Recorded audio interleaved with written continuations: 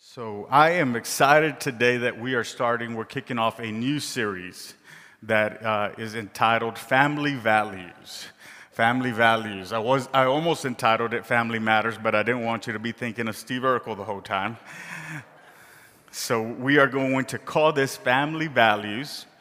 And today I'm excited to kick off this series with the message entitled Building a Lasting Family. Building a Lasting Family.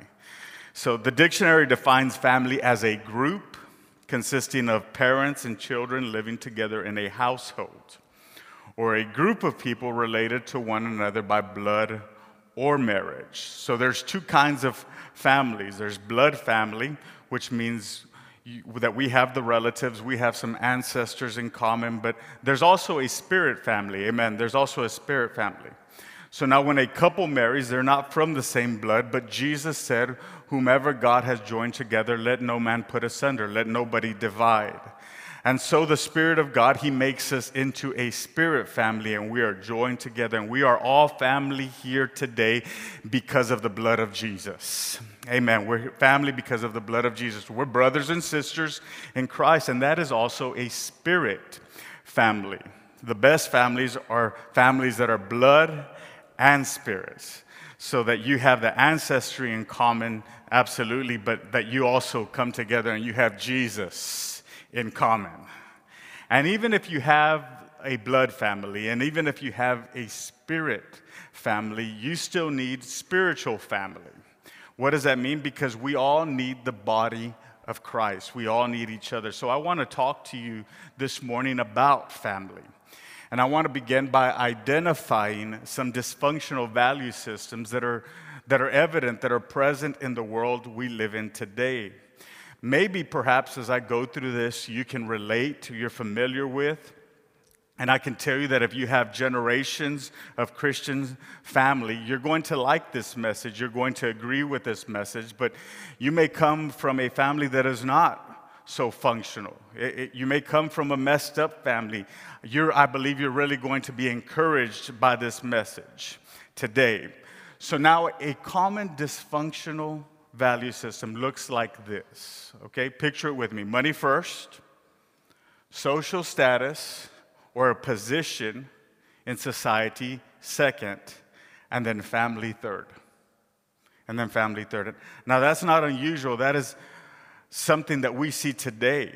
But here's the thinking, that if we have enough money, and if we have enough of a social status or a position, then in turn, once we have those two things, we can give our kids everything that they need. Sadly, the result of that is tremendous pain. It's tremendous dysfunction for another generation.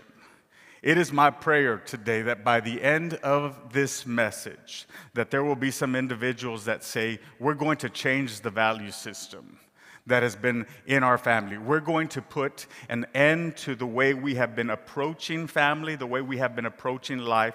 And it's not going to be about money. It's not going to be about what people think about us, because the truth is that a good value system is very simple. It is God and family. Amen. It is God and family. And if we have God's blessing, amen, we then are able to give our children everything that they need. I'll say that one more time. If we have God's blessing, we are able to give our children everything that they need. You don't want to build a family that your children have to recover from. We don't want to build a family that our children have to reject. Our children shouldn't have to spend their 20s or their 30s getting over their childhood. That time should be for them to grow and learn and become. And when we're able to raise children properly, we give them the advantage that maybe we didn't have. And for some of us in this series today, you will be the first generation in your family to have a godly family, to have a Christian-based family. Maybe for some of you, you are fourth, fifth, maybe even sixth generation Christians, and that's incredible. That's the way it should be. But for some, that's not what we had. For some, that's not what we had. And in this series, what I want to do is I want to be able to lay the groundwork in building a godly family. Because at the end of this life, we all know it. I don't get to, it doesn't matter if you have more degrees than a thermometer. You don't get to take those to heaven. It doesn't matter what kind of house I live in or what my bank account has. I don't get to take any of that to heaven. But I get to take that woman, that lovely woman, and my 2 kids to heaven. And that is what I have to invest my time in today. And it doesn't matter if we have done things a little bit in the reverse order. What we can do today is we can reprioritize, amen, and make sure that God is first, and make sure that our family knows that God is first in our lives, that we would stand and say, as for me and my house, we will serve the Lord. It doesn't matter what society does. It doesn't matter what they say. I don't let them identify who I am. I let the Word of God identify who I am. I am a children of the living King. And because I am His, I have to instill that into my family. And I hope that you know that I love you enough that I'm coming to you to share this message, to present it to you, that we could be able to reflect and do some things different in Jesus' name. Amen. Matthew chapter 7. Matthew chapter 7, Jesus is speaking, and he says, therefore, whoever hears these sayings of mine and does them, I will liken him to a wise man who built his house on the rock. And the rain descended, the floods came, the winds blew and beat on that house, and it did not fail, for it was founded on the rock. But everyone who hears these sayings of mine and does not do them will be like a foolish man who built his house on the sand, and the rain descended, the floods came, the winds blew and beat on that house, and it fell, and great was its fall. So I want to look at a few things that are very important to us. The first thing is that Jesus promises serious difficulties in all of our lives. That's one thing that you can be certain of, that Jesus promises serious difficulties in all of our lives. The first thing that Jesus promises here is trouble, serious trouble, problems all over the world. We live in a world that is now filled with COVID and filled with economic instability. Even international instability is something that we're facing. And all these other things that are happening in the world. Jesus said, I'm just telling you, you're going to build a house, and there's going to be trouble on that house. It doesn't matter who you are. It doesn't matter what race you come from. It doesn't matter your economic status. There's going to be trouble on that house. There's going to be wind, and there's going to be rain, and all these things that come towards this house. Jesus tells us the truth. He doesn't set us up for disappointment. He doesn't give us false hope. No. So here's the issue. Wise builders build for the worst case scenario. Built for the worst case scenario. Your house is only as strong as its foundation. Amen. And if you're building your foundation solely for good times, you're building it for failure. We're building it for failure. I heard of a story of a man who was building a drainage ditch to be able to drain all the rainwater that was coming to his property. And he speaks to the engineer, and he tells him, this is what I'm looking for. I want to be able to have a ditch for the rain. And the engineer stopped and said, sir, you don't build a drainage ditch for the rain. You build it for floods. You build it for floods. See, the thing that rock people and that sand people have in common is rain, floods, and wind are coming. Amen. He promises it to everybody. And to understand in this life, the reason that we need a sure foundation, the reason why we need to build our house on the rock is because there is going to be difficulty. The reality is that there is a devil who is going to destroy, who is trying to destroy your life and my life. He hates Christians. He hates us. He came to do what Jesus said in John chapter 10, that he came to steal, he came to kill, and he came to destroy. Peter says in 1 Peter chapter 5 that that the devil is like a lion, that he is prowling around seeking whom he may devour. He is not only trying to destroy us, he's trying to devour us. The devil wants to do that. He will attack your marriage. He will attack your children. He will attack your family. He will attack your health. He will attack your finances. He will attack your reputation. He'll attack everything that we hold precious in this life. And if you don't believe that, then you're not living in a reality, because he's coming for you. Amen. He has attacked our marriage. There's people in this place. He has attacked our children. He's attacked our family. He's attacked our health. He's attacked everything that we have, and he will keep attacking it. But I'm glad to say that the reason why we are still here today is because God is greater. And we are building our house on the rock that is Jesus. There are people in this place, where are my survivors at, that have been through some rough stuff and have been through hell and high water, but we are still standing. There is still a song of praise in our mouth. We still have the ability to lift up our hands.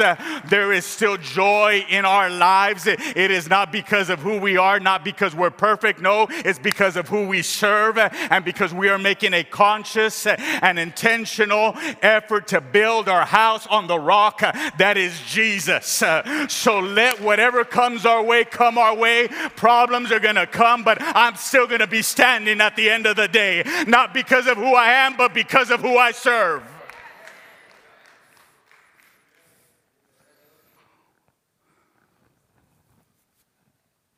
It's a promise for anyone who hears his word and builds their house and obeys it. The second thing, Jesus promises total security and success to those who obey his word. Now, success doesn't look the way we have defined it. But the second thing that Jesus promises here is total stability. That's why we're able to hold it together sometimes through difficult moments. And while we may still cry, we're still able to experience the peace that surpasses all understanding because of him. Anyone, the Bible says, he says, anyone who hears these sayings of mine and does them, not the hearers, but notice what he says, but does them, but the doers of his word will be like a wise person who builds their life on a rock. It's going to stand regardless of what comes your way. Matthew chapter 7, this analogy that Jesus is referring to is in regards to having a sure foundation in the storm. Ephesians chapter 6 tells us that the word of God is the sword of the Spirit, and we're able to slay the enemy with it. Psalms 119 tells us that the word of God is the light in the darkness that is able to show us the way. So let me say that if we are building our life on the word, the devil can't beat you. If you are building your life on the word, the devil can't beat you. When you're living your life on the word, you do not need to be afraid of the devil. He needs to be afraid of you. He needs to be afraid because you're building on a sure foundation. You have the sword of the Spirit. You're walking in the light. And the Bible goes on to say the importance of the word of God. Then listen, it is in the devil's best interest that you don't believe what I'm saying today. The devil is hoping that you don't believe what I'm saying. He's counting on you not believing because he's coming for each of us, and he wants to destroy what is precious in our lives. He wants to wreck every dream that you have and turn it into a nightmare. And he's prowling around, the Bible says, like a roaring lion, just seeking whom he may devour. But he can't devour those who are building their life on the word. The next thing, Jesus promises failure to every person who doesn't build on the rock. He said this, if anybody hears my word and does not do it, he is like a foolish man who builds his house on the sand, and the rain descended, the floods came, the winds blew and beat on that house, and it fell, and great was its fall. I've seen a lot of people experience absolute heartache, and I've seen a lot of people, and so have you, experience failure in their families, and we're not better than them. We're not better than anybody. We've faced serious difficulties, each of us, when we are not building our house on the rock. These are the words of Jesus we've all heard stories of devastation. We've all heard about the devastation of other families, and they're always just continuing down that path. They're either living in sin or they're playing games with God, one of the two. And when you find a family that is on their way to devastation, they'll always say something like, I believe the Bible, but. I believe the Bible, but Jesus said, they hear my words, they just wouldn't do them.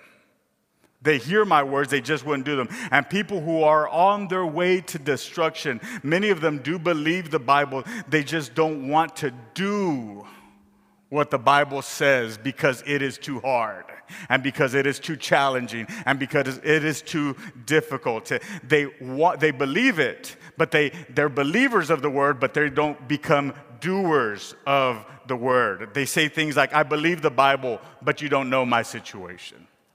I believe the Bible, but I just can't forgive them. I believe the Bible, but I was born this way. You shouldn't say I believe the Bible, but what you should say is I believe the Bible and I believe the Bible, and because of that, I'm going to leave my sinful lifestyle.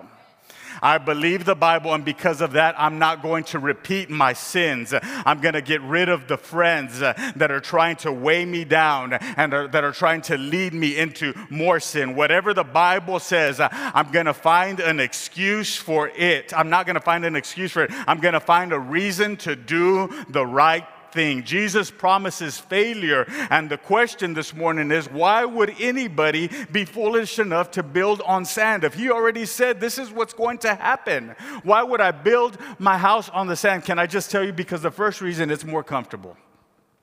It's more comfortable. Especially in the world that we're living in. We're not living in a non-biblical world. We're living in an anti-biblical world.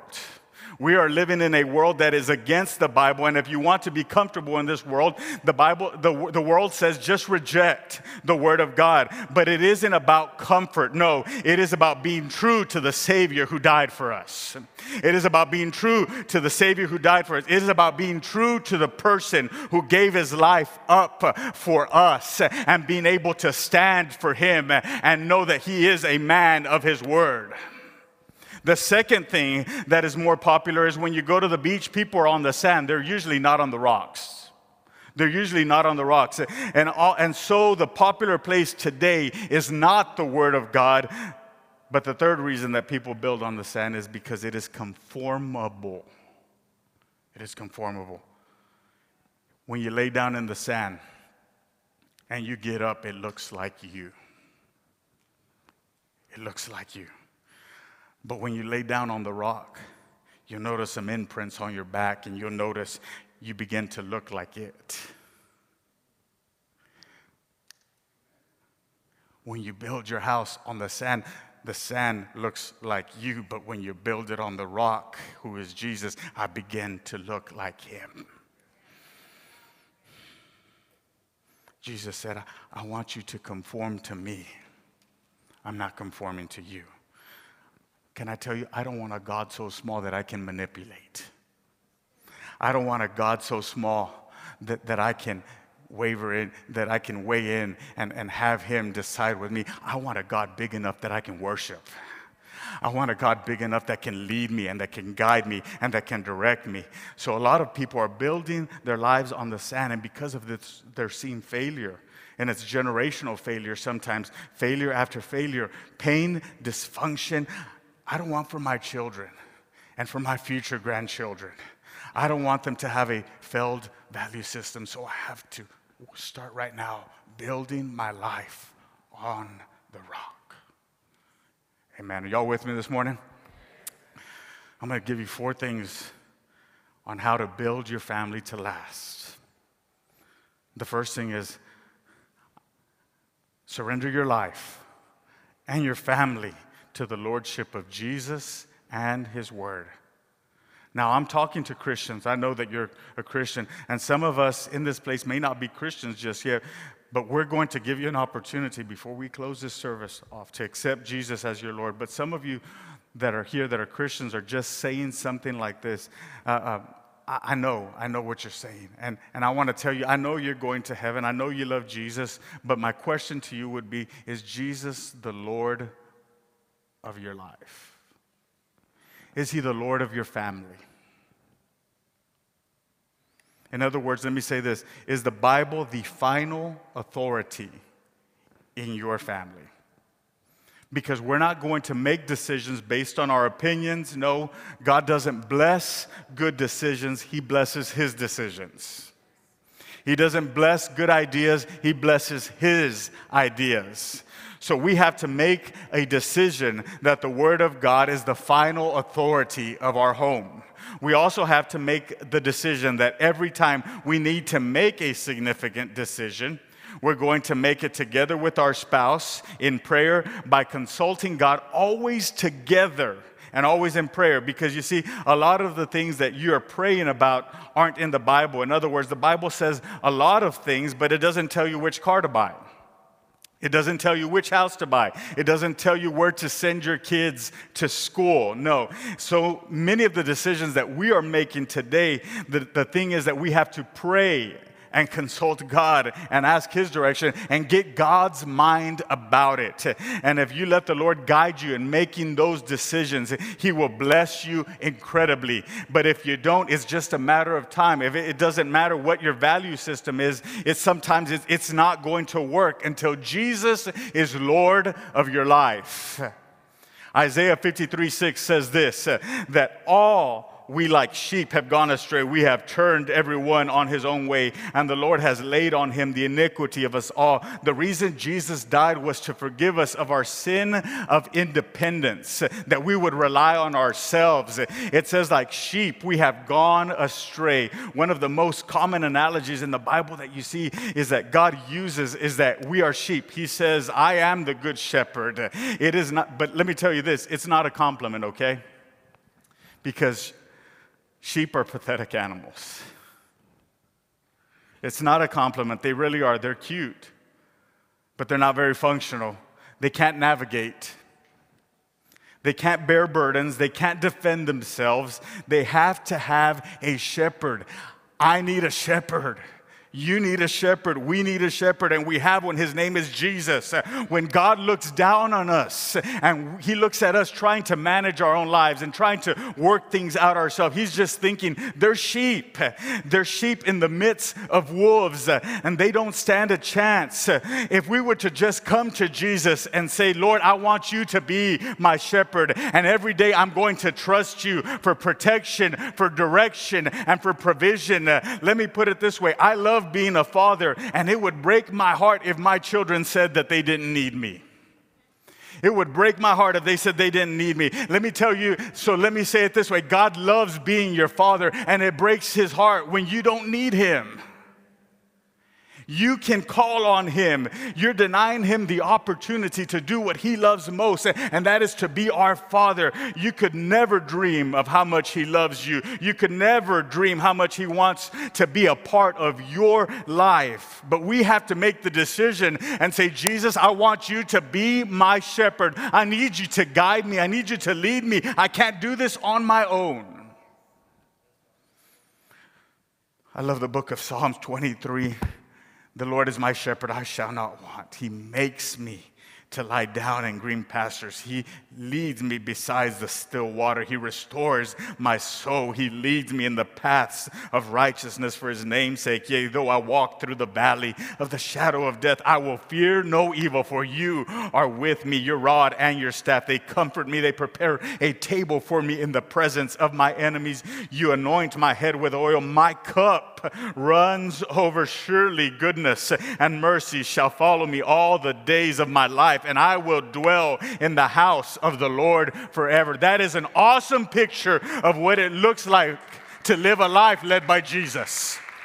Don't you want that to be your life? I want that to be my life, and I want that to be your life. So I'm telling you today, we can change our mind of the way we've lived, of the way we've managed things, of the way we've navigated life, and just say, Jesus, I'm sorry that I've tried to do it on my own. I come to you, and I let you be my Father. I let you be my shepherd. I let you direct me, guide me. I need you. I can't do it on my own.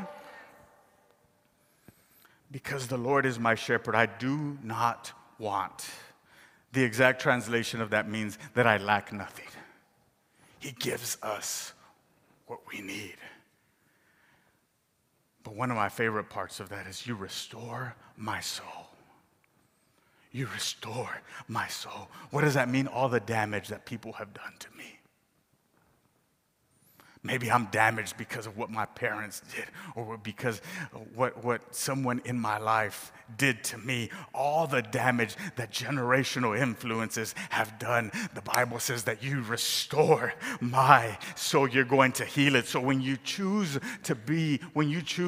and make a decision to let the Lord be your shepherd every day, when you say, my value system is God, it means that He is Lord and that He is our shepherd. The second thing to build a family that lasts is trusting God as your Heavenly Father to meet your needs and to care for you. Matthew chapter 6, verses 24 through 32, the context that is being referenced here is money. But I want to highlight this particular part. He says, no one can serve two masters. He will hate one and love the other, or else he will be loyal to one and despise the other. You cannot serve God and mammon. This is Jesus speaking here. And mammon is the money god. Mammon is the money that promises you security, identity, and purpose. Everything that God is supposed to do for us, but without the mortality.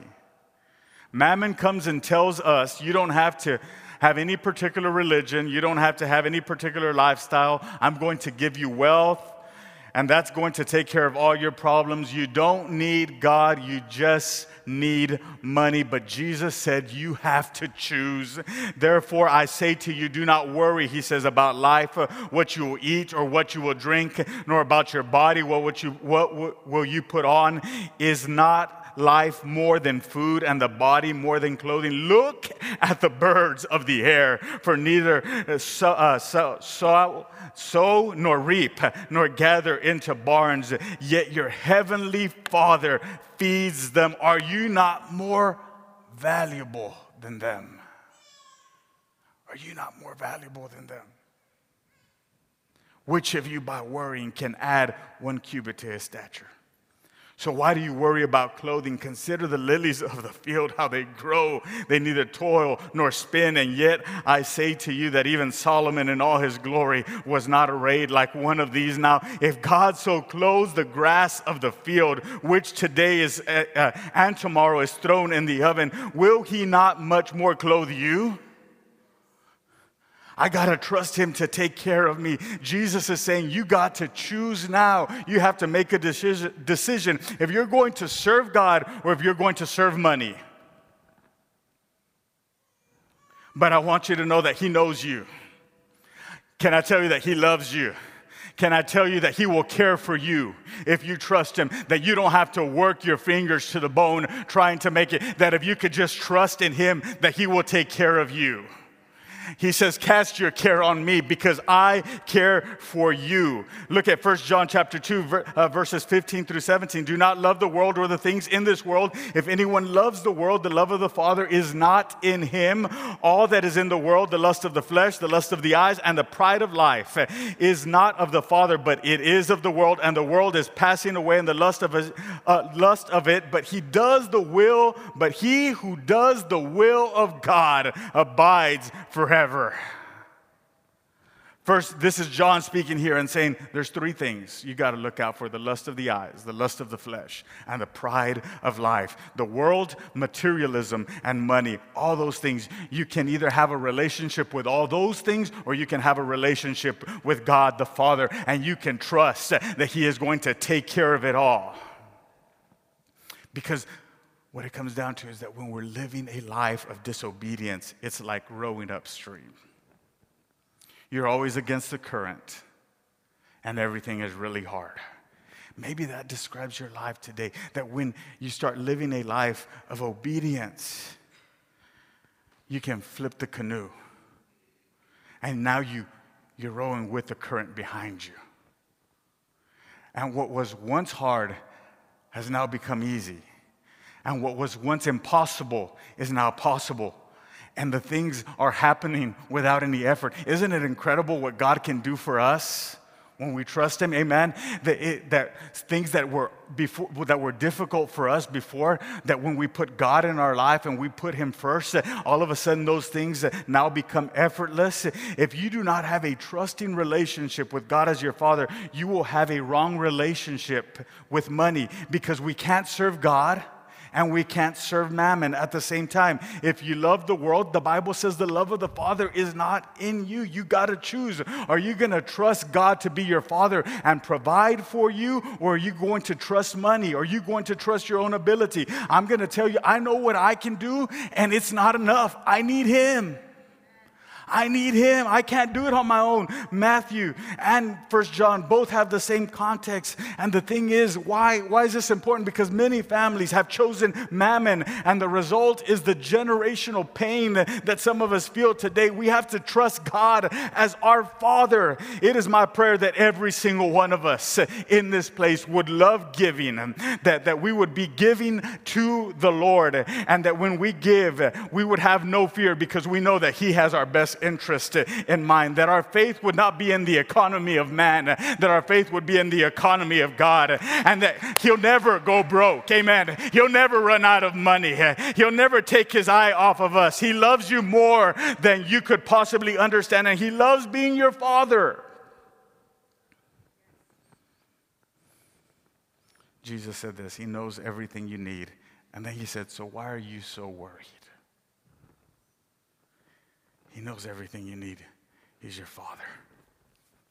The third thing is we have to think about the generational effects of our behavior and plan accordingly. Every action has a consequence. Amen? Right? Every action, whether it be a good consequence or whether it be a bad consequence, every action has a consequence. So think about the generational effects of our behavior, of my behavior, of your behavior, and plan accordingly. Because the truth is that each of us here, we could make a horrible decision, and it doesn't just affect us, but it affects everybody connected to us. Proverbs 13:22 says this, a good man leaves an inheritance to his children's children, but the wealth of the sinner is stored up for the righteous. It's intentional. You have to sit down and think about this. Are our children going to have to recover from us? Are my children going to have to recover from me? Or are we going to give our children and our grandchildren an advantage that doesn't come through money, that doesn't come through a social status, that doesn't come through a position, but it comes through God's blessing? How are we going to raise our kids? And the last thing, the worship team will join me. How do I build a lasting family? How do I build a lasting family? You have to keep your family in a Bible preaching and believing church. Keep your family in a Bible preaching and believing church. The Bible says that we ought to instruct the child in the way that they should go, that when they grow, they would not depart from it. Many of you have heard my story before, but if you haven't, I'll tell it to you in 10 seconds. Maybe 30. I was 14, and I grew up in church. And I couldn't go to a football game if I was going to miss Friday night revival. And I'm going to tell you that I did not agree with my parents. I wanted to move out and go live with my grandparents at 14, who went to bed at 8:30. And I never tried it because I'm sure that wouldn't have gone very good. But I remember going through a series of just, man, this is boring. Man, I really don't want to be here. I told my mom I can't wait till I turn 18 and I can make my own decision to not have to come to church with you anymore. But you know what? They kept praying and they kept bringing me to church because I can't make my own decision at 14. They kept bringing me. And fast forward a few years, just a few years, and here I am today. It's my obligation. It's my responsibility as the father of the house to bring my kids to church, where they can be grounded spiritually and build some strong relationships. So it's not just about being in this incredible environment, but it's also about connecting with other like-minded believers. Hebrews chapter 10, 24 and 25 says this, "Let us consider one another in order to stir up love and good works." That's what we come together for, that when we come here, let's stir up love and good works. I'm not going to stir up gossip. I'm not going to stir up ill feelings. I'm going to stir up good works, not forsaking the assembling of ourselves together, as is the manner of some, but exhorting one another.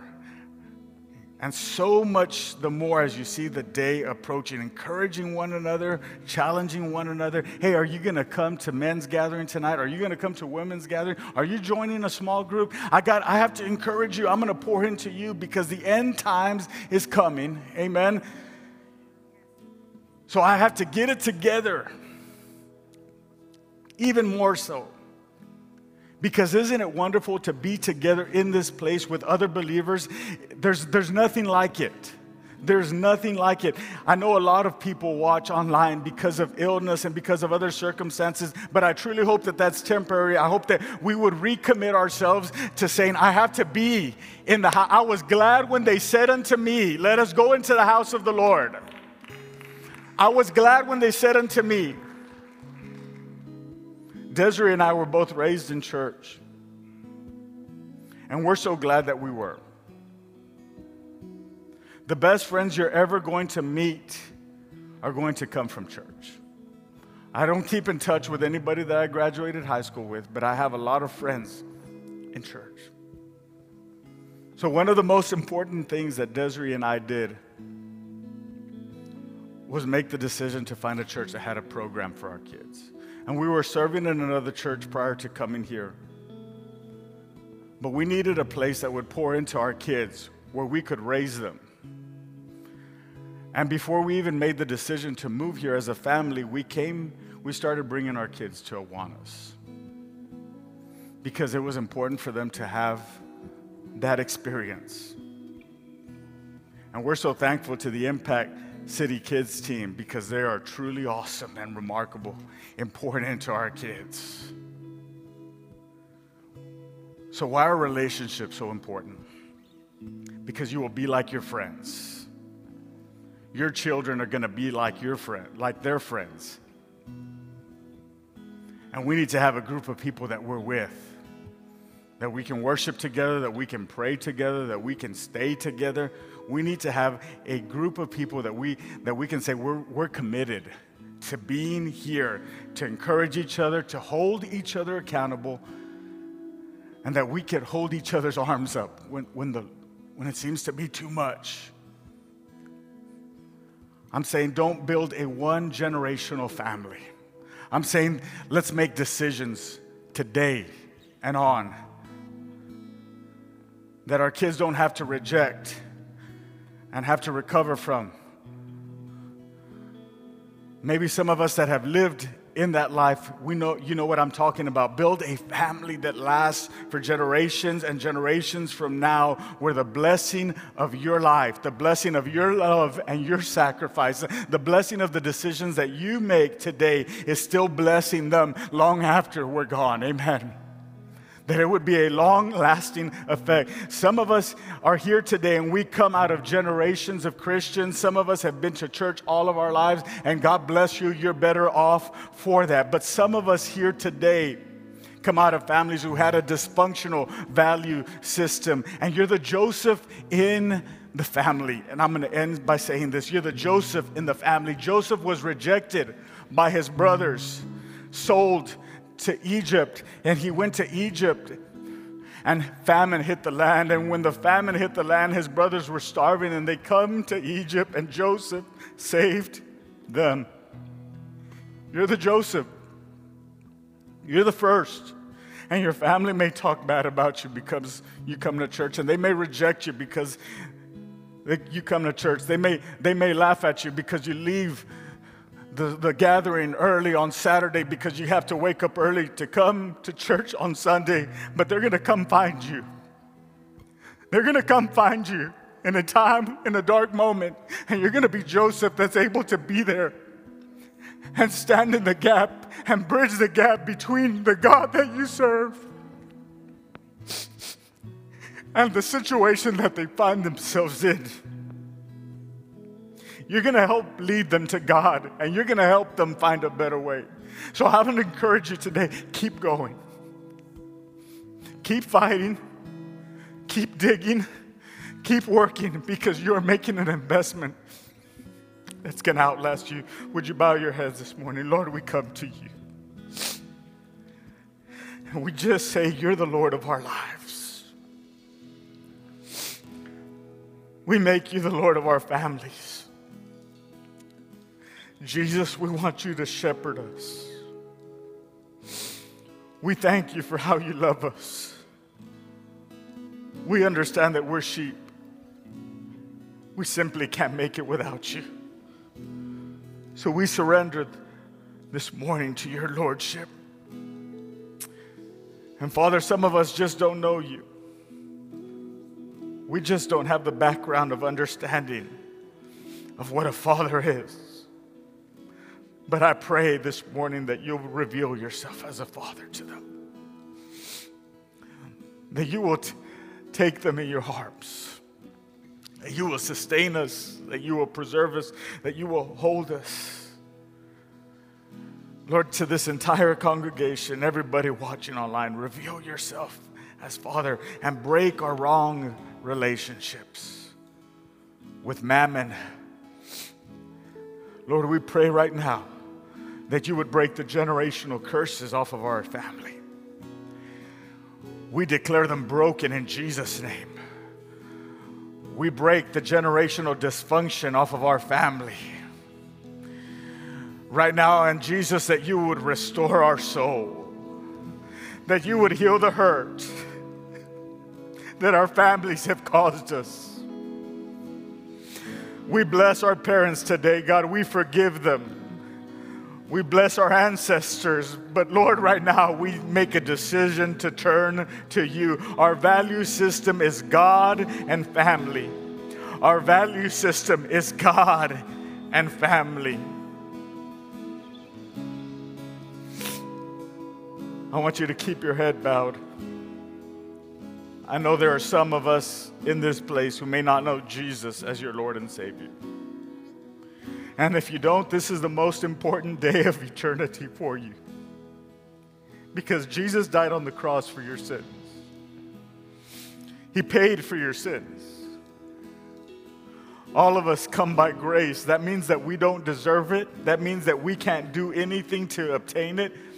But we are saved totally by grace. It's totally by the blood of Jesus. And if you open your heart this morning, if you open your heart, Jesus said, "Behold, I stand at the door and I knock. If anyone hears my voice and opens the door, I'll come in and dine with him and he with me." The door is our heart. He's not going to kick the door down. He's a gentleman. He's waiting for you to open it. And if you'll open the door of your heart to him today, he'll come in and he'll give you eternal life. So with every head bowed and every eye closed, if you say today, "I'm ready to surrender my life to Jesus," there's an emptiness in me that nothing can fill. I've looked and I've tried and it hasn't been able to be filled. And I believe today that Jesus is the answer. If that's you and you're ready to make Jesus the Lord of your life, individually, as a couple, as a family, I want you to lift your hand right now and say, "I'm ready to make Jesus the Lord of my life." Lift your hand high. Amen. Lift your hand high right there. I want us to pray this prayer together. Everyone join me. Lord Jesus, I open my heart to you, and I invite you to come in, be my Lord and Savior. Give me the gift of eternal life. Fill me with your Holy Spirit. Forgive me of all my sins and give me the power to change and to live for you. I dedicate the rest of my life to you. In Jesus' name, amen. Could we give Jesus praise for everybody that received him today? I'm going to invite you to stand.